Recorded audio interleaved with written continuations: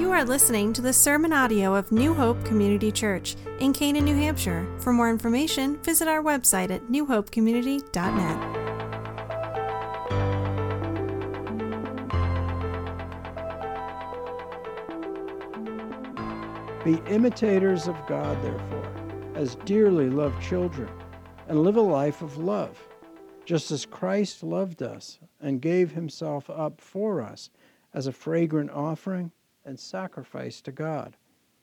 But among you there must not be even a hint of sexual immorality or any kind of impurity or of greed, because these are improper for God's holy people.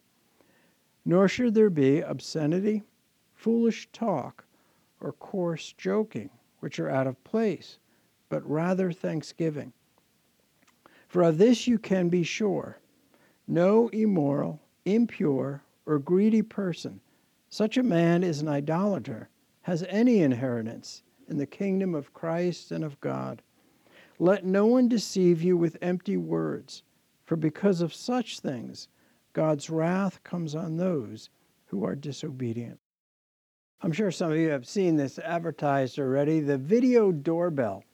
It's gaining in popularity, not just among homeowners, but even renters. This sort of mini surveillance camera that looks somewhat like a doorbell, but you can tell there's a camera if you get up close. And it's able to watch the front of your yard, your porch, when people don't think anyone's watching. And this being the season where packages are going to start to be delivered, you can expect probably more and more people are going to buy one. You go to YouTube and you'll see there's all these different footage of how that doorbell works. And it's captured some interesting things. It's captured random acts of kindness. There was one that featured a sanitation worker who for months had been bringing in an elderly woman's trash for her. But then it's also captured would-be porch thieves and others either in the act of taking those packages you've been waiting for, or them noticing that they are being filmed and then leaving your porch, let's say, quite quickly. Well, it got me thinking about the fact that all of us live under the thought of we're being watched. And not in an eerie sense, but according to Ephesians, in a healthy sense, that this is why we should be very concerned how we walk as believers in Christ. That we are being watched. We're being watched by the world, but more importantly, we're being watched by the one who has called us and saved us. So we're going to be looking at Ephesians chapter 5 this morning. And you probably have already heard me say by now, chapters 4 through 6 in Ephesians are all application. Paul's saying, here's how your faith in Christ should infiltrate and go out into every area of your life and my life. But it's in chapter 5, in the first 6 verses, that Paul talks particularly about walking in love. And not just that we are to walk in love, but how is that even possible? So look with me at Ephesians chapter 5. And the way we're going to look at these first 6 verses is 2 actions that Paul puts forth. The first one is that we should be striving to be imitators of God. And the second is starving impulses that prevent you from being an imitator of God. So first, looking at the positive aspect, striving to be imitators of God, and then listening to what Paul says about starving those impulses, those sins that prevent you from being an imitator of God. But let's look at how Paul begins in verse 1. He simply writes, "Be imitators of God, therefore, as dearly loved children." You probably would want to better reverse the order of that in terms of it reading, "Therefore, be imitators of God." And we've seen that so far in this letter, that word "therefore" sort of indicates a new section or topic that Paul's getting into. And so it also alerts us to the fact that chapter 5, as it begins with "therefore, be imitators of God," is doing 2 things. One is it's pointing back to the last verse in chapter 32, which read, "Be kind and compassionate to one another, forgiving each other, just as in Christ God forgave you." So it's pointing back to an aspect that we should keep before us. But then verse 1 of chapter 5 also is pointing ahead to what will be discussed in verses 2 through 6. So it serves a very key role in pointing us back as well as pointing us ahead. But let's consider this first action that Paul puts before us, and that is striving to be imitators of God.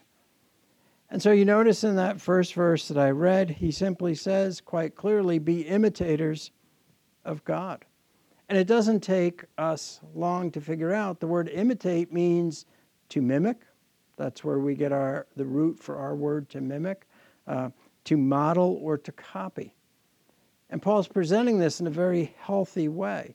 Not that we become God or anything like that, but increasingly, as we learn what it means to walk in love, that we should be reflecting more and more the very character of Jesus Christ, the character of God. And as you kind of consider that, notice that the way Paul puts this is that this is the responsibility of every believer. So if you know Jesus Christ, this is what he's telling you need to do. You need to imitate God. Strive to imitate the character of God. Well, what does that look like? And Paul has presented for us so far in the letter different angles of what that looks like in your life and mine. But notice how he goes on in verse 2, where he says, "And live a life of love, just as Christ loved us and gave himself up for us as a fragrant offering and sacrifice to God." So there he comes back to, what does it look like to imitate God? Well, let's look at what it means to live a life of love. If you have a different translation, you may notice the word live there can also be rendered walk. A key term in Ephesians 8 times. This is the third time so far in the letter that Paul has put this out there and said, here's what it should look like in your life and my life to be a follower of Christ. And when he says that, he is saying that this is applicable to every single believer. Now, it may look differently in your life and my life, but we're all under the same overarching exhortation. But I mentioned here, as it says in verse 2, you are to live a life of love. How has Paul already used this word walk or live in the letter so far? Well, go back to chapter 4, and you notice in the beginning of that chapter, Paul began by saying, as a prisoner for the Lord then, I urge you to live or walk a life worthy of the calling you have received. Then as well in chapter 4, go to verse 17, and there we saw previously how Paul uses it to tell you, but don't walk or live like Gentiles. So in verse 17 of chapter 4, he says, see, I tell you this and insist on it in the Lord, that you must no longer live as the Gentiles do in the futility of their thinking. So far in this letter, Paul has come back to us 3 times to say, let me tell you how you should strive toward walking and imitating God. I want you to turn to the book of Hebrews for a moment, because the writer of Hebrews also puts before us the importance of modeling or mimicking. Hebrews chapter 6, and we're going to look at verses 9 through 12. Hebrews 6 and verses 9 through 12. I think all of us can probably relate to the audience of this letter. They're very discouraged in their faith. It's not turning out as many of them thought they would. That following Christ, some of them were thinking would be an immediate sort of comfortable life, but they were finding it was the opposite. That seeking to walk with God is a difficult road. A rewarding, yes, but difficult, absolutely. But notice what he says here in Hebrews 6 and verses 9 through 12. Even though we speak like this, dear friends, we are confident of better things in your case, things that accompany salvation. God is not unjust.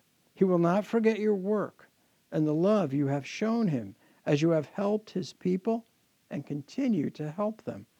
We want each of you to show this same diligence to the very end in order to make your hope sure. We do not want you to become lazy, but to imitate those who through faith and patience inherit what has been promised. Now there the writer speaks of imitating God, but the way you do that sometimes is imitating those around you who are following God, who are living out their faith that gives you evidence of their salvation. And I don't know how many of you enjoy this, but that's one reason why I like to read a good Christian biography. You know, that here's an example of someone who's not perfect, but they encourage me in their relationship with the Lord. Sometimes when you're reading about some of the challenges they face, it makes your challenges pale in comparison. And that's exactly what the writer of Hebrews was saying. Imitate God. How do you do that? Look around you. Look at the people God has placed in your life. That hopefully some of those people are 1 or 2 steps ahead of you spiritually, so you can see that. And then maybe others who are 1 or 2 steps behind you who will be looking at you to be a copy to them, that they can imitate and reflect the character of God. Let's go back to Ephesians chapter 5, because as Paul talks about striving to be imitators of God, not only is that a responsibility of every believer in Christ, but he also wants to alert us, how can you do that on a daily basis? I mean, right now it's easy for us to nod our heads and be like, okay, so I have to imitate God this week. I hear that. But once we get out into our week, we know that challenges will come. And so what Paul tells us in verses 1 and 2 is what you need to keep before you is your new identity and position in Christ. Because as you look at those opening verses, notice how he refers to his brothers and sisters in Christ. You are dearly loved children. Now, I think you could expand that term. Paul's not just saying you're loved by me, but ultimately you are children of God. What a new standing and position that you must keep before you. Because without that reality and without that means of encouragement and strengthening in the Holy Spirit, not one of us can do this. And I've stressed many times as we're going through Scripture, we never want to think that these things are said to us where the writer is simply saying, you know what, you got to try harder this week. Because I think there's nothing worse when you know that you really do want to do this and you realize, I have tried and I've failed. Well, the problem here is, yes, you need to be obedient, but it's God working in you out of your new position in him. I want to read you a passage. You don't need to turn to it, but it's in 1 John. So I'm going to read these couple verses. And you may be aware of the fact that the punctuation in Scripture was not there in the originals. So we've added punctuation to kind of help us. But I want to read you something from 1 John. And I'm going to ask you to do me a favor. So in this passage, there's a couple of exclamation points. And I'm going to say, you know what, I think John would have liked this, the Apostle John, as he wrote this. Instead of just an exclamation point where you might emphasize the word, the last word, that we respond as a congregation with one word that has 3 letters in it. Yes. But I mean like a hearty yes, not like a yes, but like yes. So I'm going to read this. We'll try this out. So I'll give you a clue. When I want to hear everyone together be like, yes. So he starts out, how great is the love the Father has lavished on us, that we should be called children of God. Yes. Very good. I'm going to read it again. Just You got the hang of it now. How great is the love the Father has lavished on us, that we should be called the children of God. Yes. And that is what we are. Yes. The reason the world does not know us is that it did not know him. Dear friends, now we are children of God. Yes. And we will be, and what we will be has not yet been known, but we know that when he appears, we shall be like him. Yes. For we shall see him as he is. Yes. Everyone has this hope in him, purifies himself just as he is pure. Yes. Now, the roofers may not know what's going on over here, but you get the point. Those are exciting statements. This is your position, my position in Christ Jesus. Yeah. Yeah, you don't have to stop. Which would explain why we should be striving to be imitators of God. But Paul isn't finished yet, because he's going to present another action. And I think this one may even be more neglected and avoided among many times when we think about following God and being obedient. And that is starving the impulses that keep you and me from imitating God. Augustine, one of the early church fathers, was known once as he was talking about this struggle that you have as a Christian, that now your nature's been changed, but the presence of sin is still there. And he was talking to someone about this constant battle you have. And the person he was talking to sort of said to him, well, Augustine, how do you know who's going to triumph? And he said, it depends which one I feed. In other words, I think we forget sometimes, if we look at how do we starve these sinful impulses, then at the same time we should be feeding the right impulses to enable us, by God's grace, to imitate him. Let's take a close look at verses 3 through 6. So Paul gets right to the point here. What are these impulses, these sins that we must seek to starve and not feed? Well, he's going to tell you in verses 3 through 5. As we go through this list, this is not meant to be exhaustive, because certainly there's more sins that he mentions and other letters mention. But you'll notice the sins sort of fall under two categories. They either are related to lust or they are related to greed. And I want you to be thinking about, what did those two seem to have in common? But before we do that, notice in verse 3, he simply says there shouldn't even be a hint of sexual immorality, so any sexual activity that is outside the boundaries of Scripture. So there should not be a hint of sexual immorality, any kind of impurity or uncleanness, and there should not be any greed, because these are improper for God's people. So you have first that list: sexual immorality, impurity, and greed. And the Scriptures are very much a balanced view on sin. All sin incurs the wrath of God. Whereas sometimes people criticize Christians and say, well, you only tend to focus on certain sins. The New Testament, the Word of God says to us, no, you need to focus on all sin is wrong. We sometimes think and elevate certain sins above others, but God's Word is very clear. These should not even have any hint, any association with those who are saying they're a new creation in Christ. But then notice verse 4. In verse 4, you have three sins that the particular terms that Paul uses are not used anywhere else in the New Testament. And you see Paul sometimes do this almost as if he's coining certain words to address particular sin issues that there really isn't another word to use. So in verse 4 he mentions here, nor should there be obscenity, foolish talk, or coarse joking, which are out of place.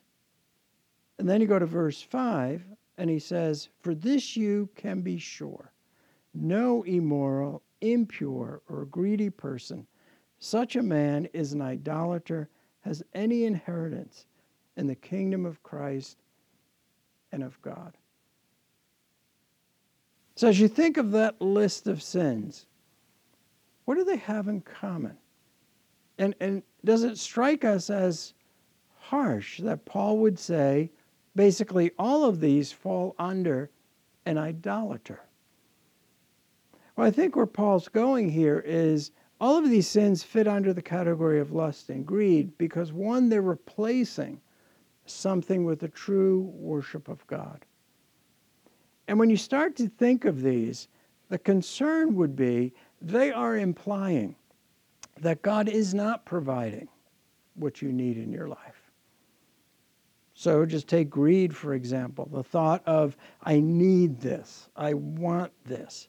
What is really running behind that? Well, if God were good, he would have given me what I need and what I want. And so it is, in a sense, an accurate assessment to see all of these sins have in common replacing the true worship of God with something else or someone else.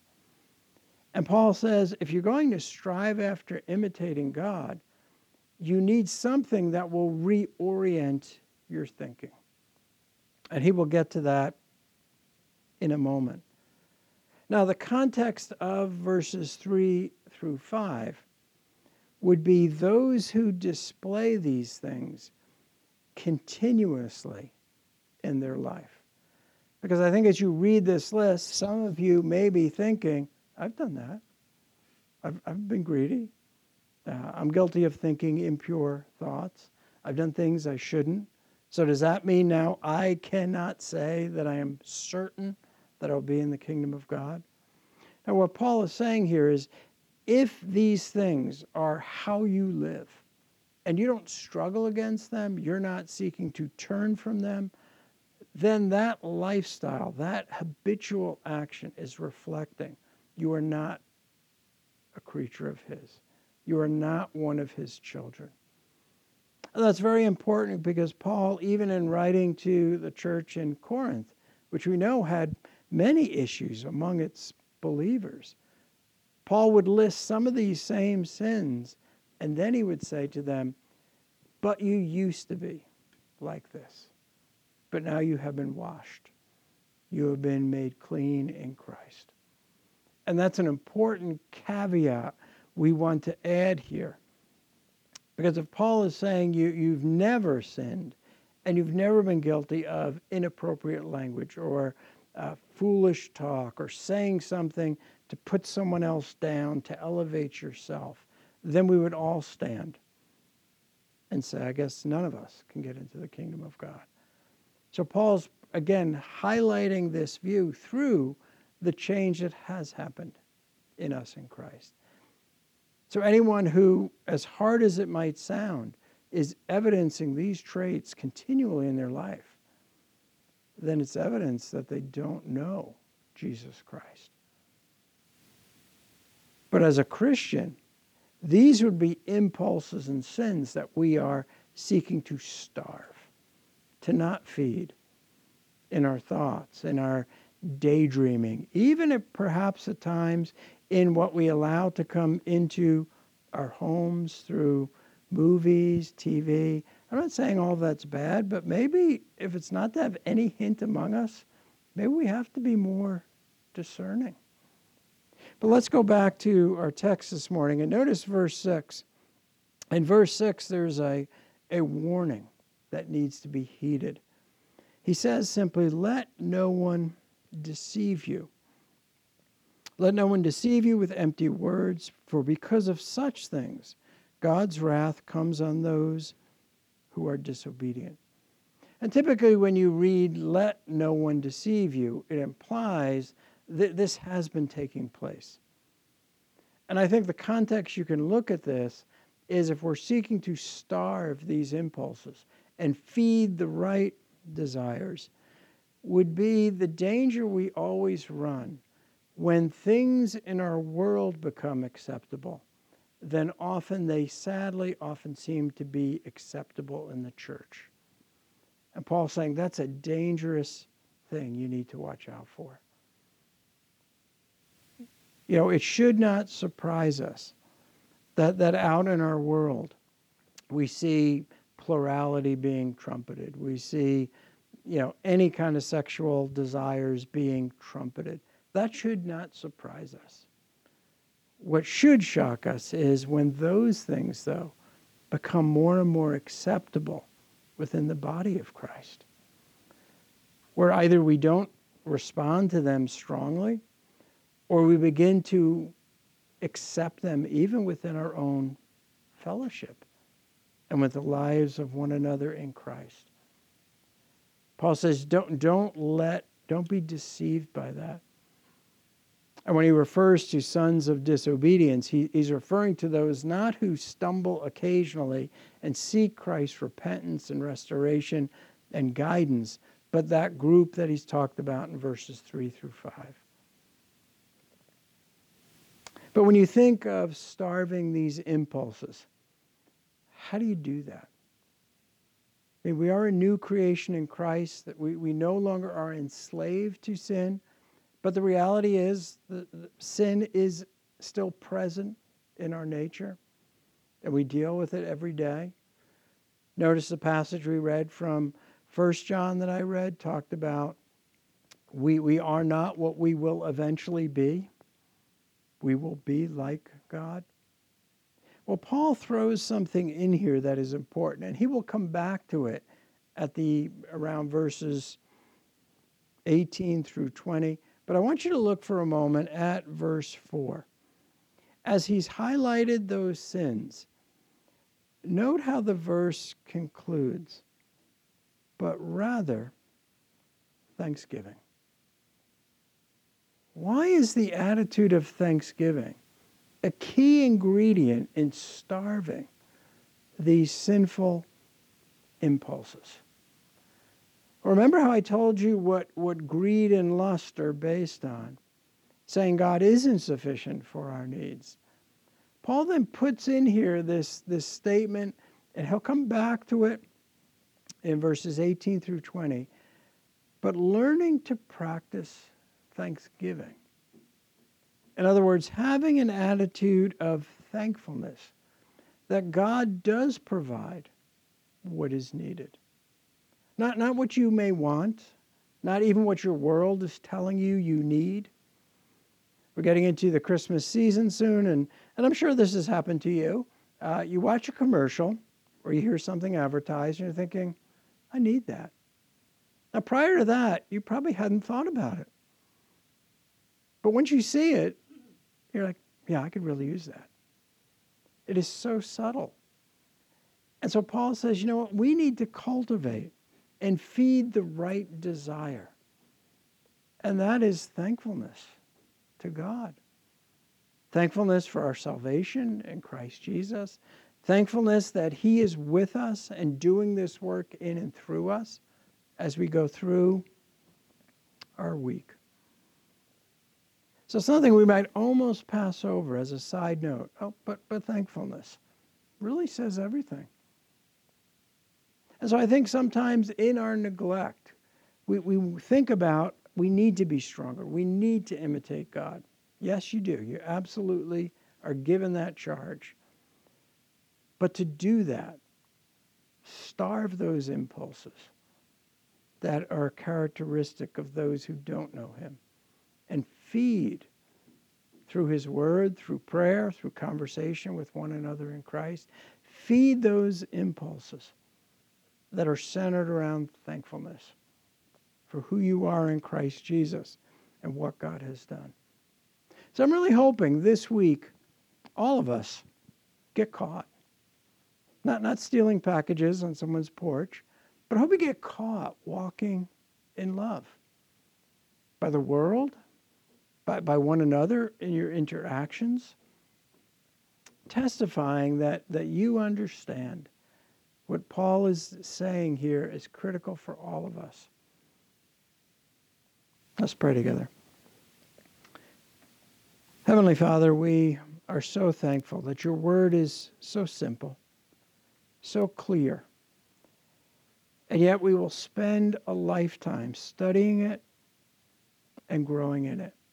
But I pray for my brothers and sisters in Christ here that we this week, by your grace and by the insight you have given us through Ephesians, that we would walk in love. I pray this in Jesus' name. Amen.